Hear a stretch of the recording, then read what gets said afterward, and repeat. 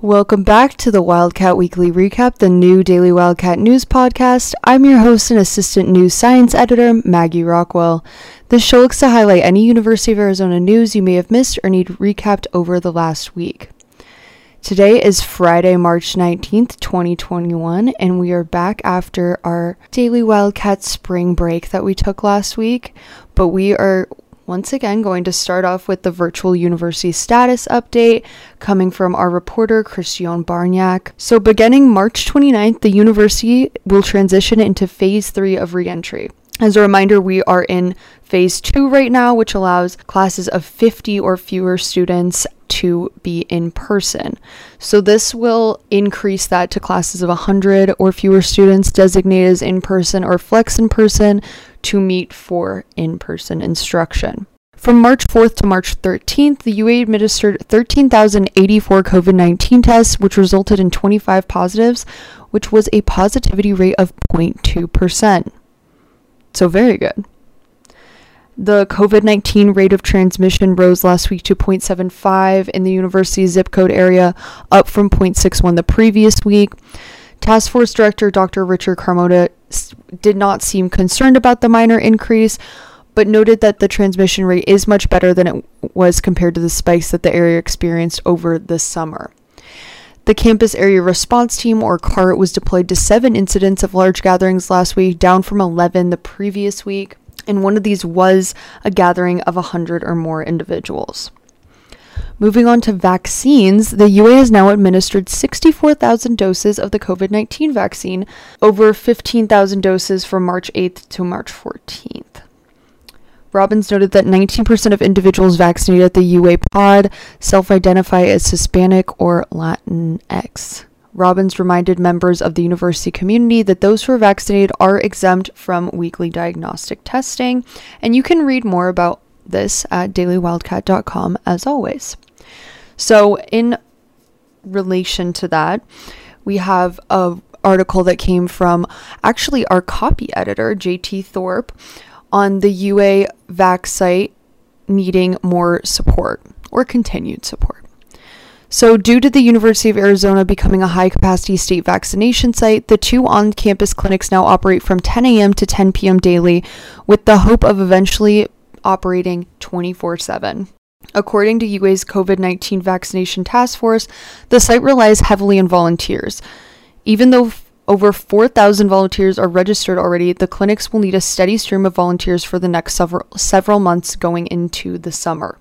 As stated on the College of Public Health's volunteer webpage, volunteers also have a chance to be vaccinated themselves, and many have already. When the clinics are hopefully running 24/7, volunteer shifts are expected to be less during the night, but there will still be people that need to help out. So they are still looking for volunteers, and you can pick out shifts that work with your schedule when you sign up.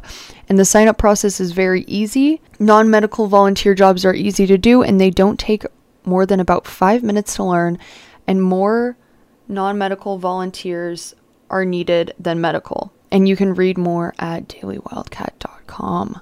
The next article comes from one of our reporters, Ian Tisdale, who wrote about the GameStop incident that occurred back in January.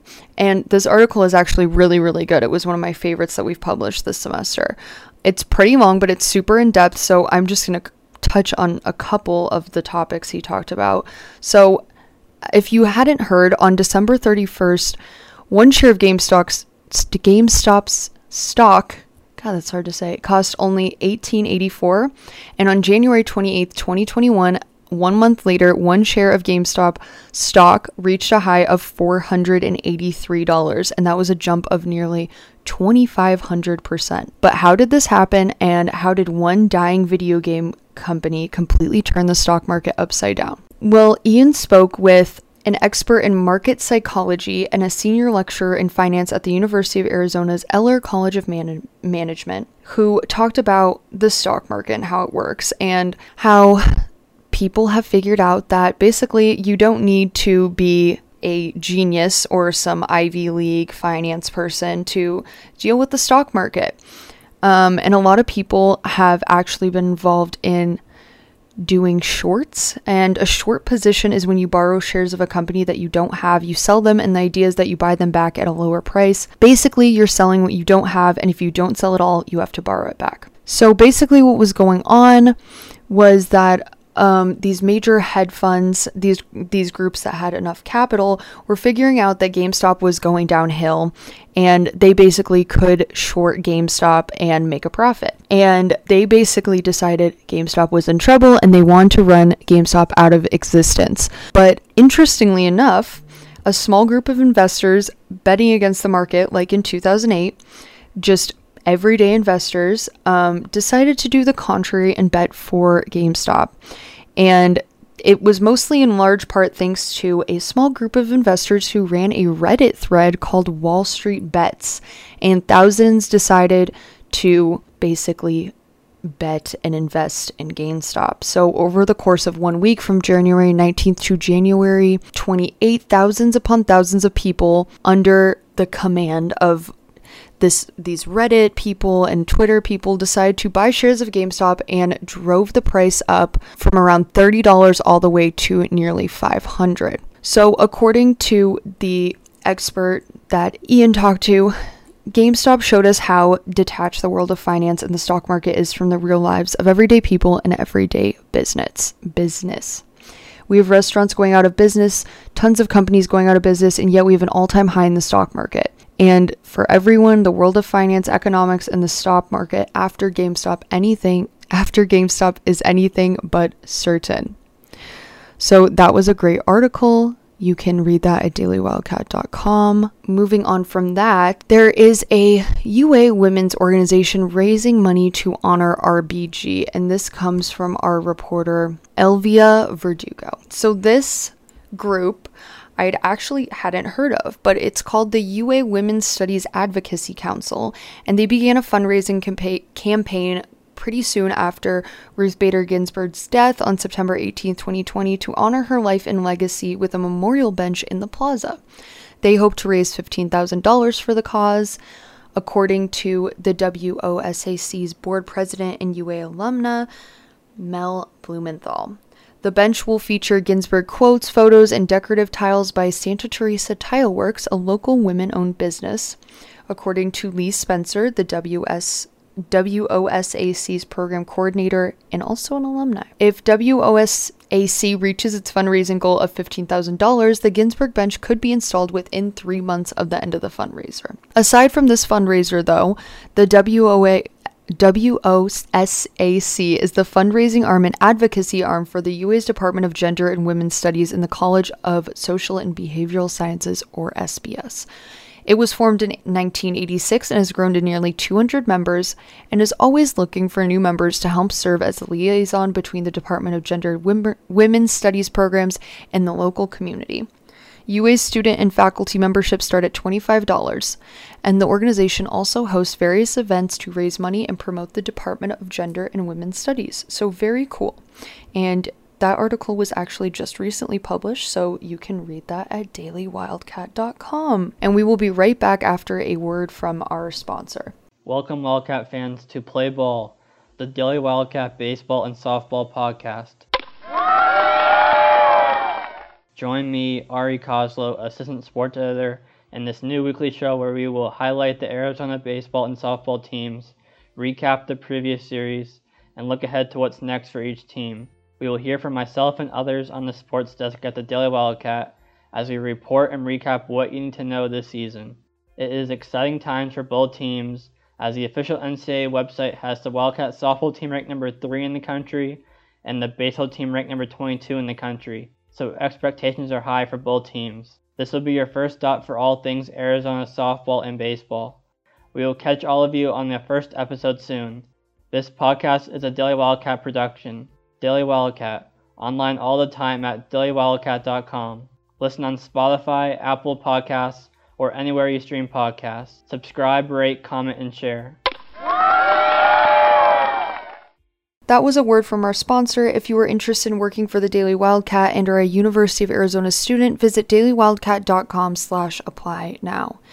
Interested in getting the news right in your inbox? Sign up for one of our weekly newsletters at dailywildcat.com/newsletter sign up. Lastly, this week we have a quick police beat update. So this is from the week of March 1st through the 7th, and it was a pretty slow week for police beat, but my highlight of the week is who I am naming the Milk Bandit. So according to a police report, a man came into the Einsteins in the Union at 6:50 a.m., which is 10 minutes before it opened, and he was also unmasked.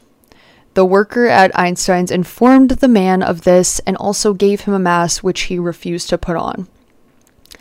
Even though they were not open yet and they clearly did not want to help him, he decided that he needed a coffee. He really wanted a coffee, and they were like, okay, whatever. So he went to go buy this coffee, and his card declined twice, and they were like, well, you can't pay with cash because we're not accepting cash payments because of COVID-19 reasons, right? So at this point, he becomes aggressive, according to the workers, and he was pushing around the checkout kiosk, and he basically was scaring them. So he still was continuing to refuse to wear a mask and was asked to leave, but he was very insistent that he needed to make a purchase, and they were like, no, and they refused.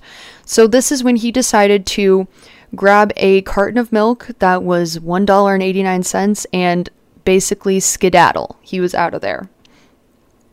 So, but due to a description, he was later found at the vaccination point of distribution on Park and University, and he was trying to go through some bins and stuff, and he matched the description. And he was found with no Arizona IDs that were valid and a Mexico identification. And it was found through this that he had passed incidences of trespassing, and he was issued an exclusionary order. Einstein's chose to not pursue legal action, but they did want this exclusionary order issued. Unfortunately, the carton of milk was never recovered, though. That is all we have for you this week. Stay safe and mask up, Wildcats. This has been the Wildcat Weekly Recap. If you like what you hear, subscribe, comment, rate, and share. Thank you to everyone who helped put this show together, including myself, the host, Maggie Rockwell, news editor, Priya Jandu, managing editor and producer, Pascal Albright, multimedia reporter, Megan Ewig, editor-in-chief, Sam Burdett, the Daily Wildcat, online all the time at dailywildcat.com, and you, of course, our listeners. For story tips, email storyideas@dailywildcat.com. And this has been your Wildcat Weekly Recap.